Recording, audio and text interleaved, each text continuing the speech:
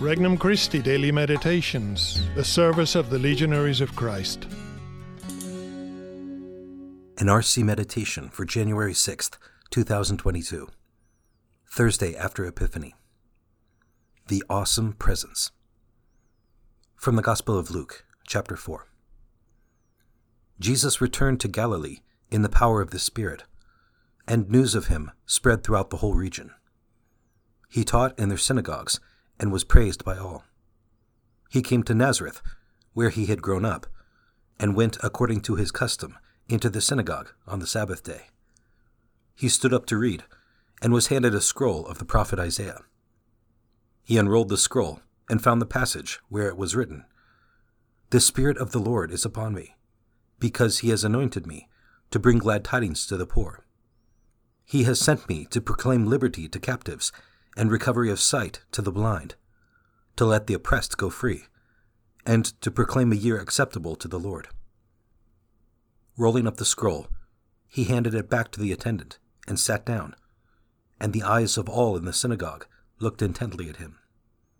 He said to them, "Today this scripture passage is fulfilled in your hearing."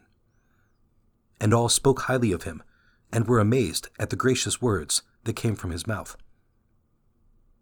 Introductory Prayer. Lord, welcome into the temple of my soul. I know that you will root up and tear down, heal and sanctify, making there a holy and righteous place that has always been intended for you.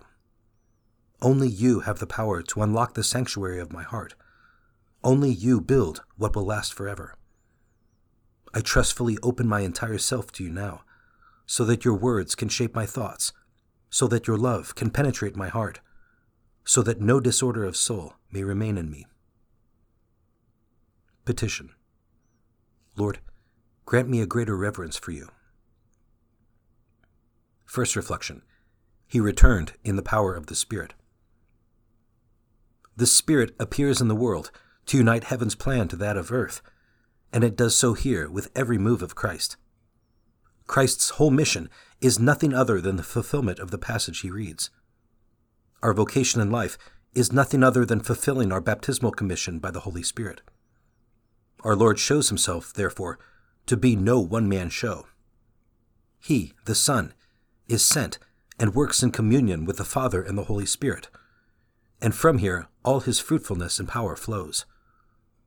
Our mission must truly make us feel sent. It compels us to bear fruit through acts of obedience and love. Heaven seeks to deliver its plan to me in this prayer.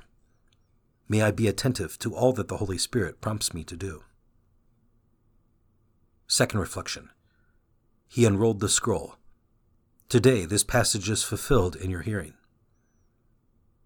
Man is given a response to the eternal question found in Revelation chapter 5, verse 2. Who is worthy to open the scroll and break its seals? Contemplate this solemn moment when the Word reveals himself among men. Many could read from the scroll, but only one was worthy to unlock its salvific power. Many could recite the texts, but only one could set them ablaze in their hearts.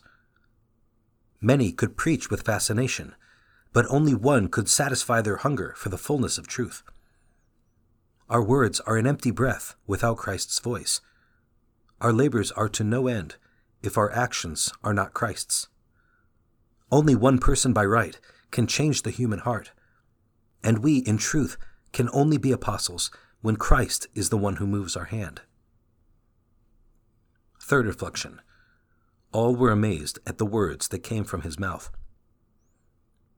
The precise nature of these words is not revealed to us here, as if to mean that the person of Christ himself is the revelation.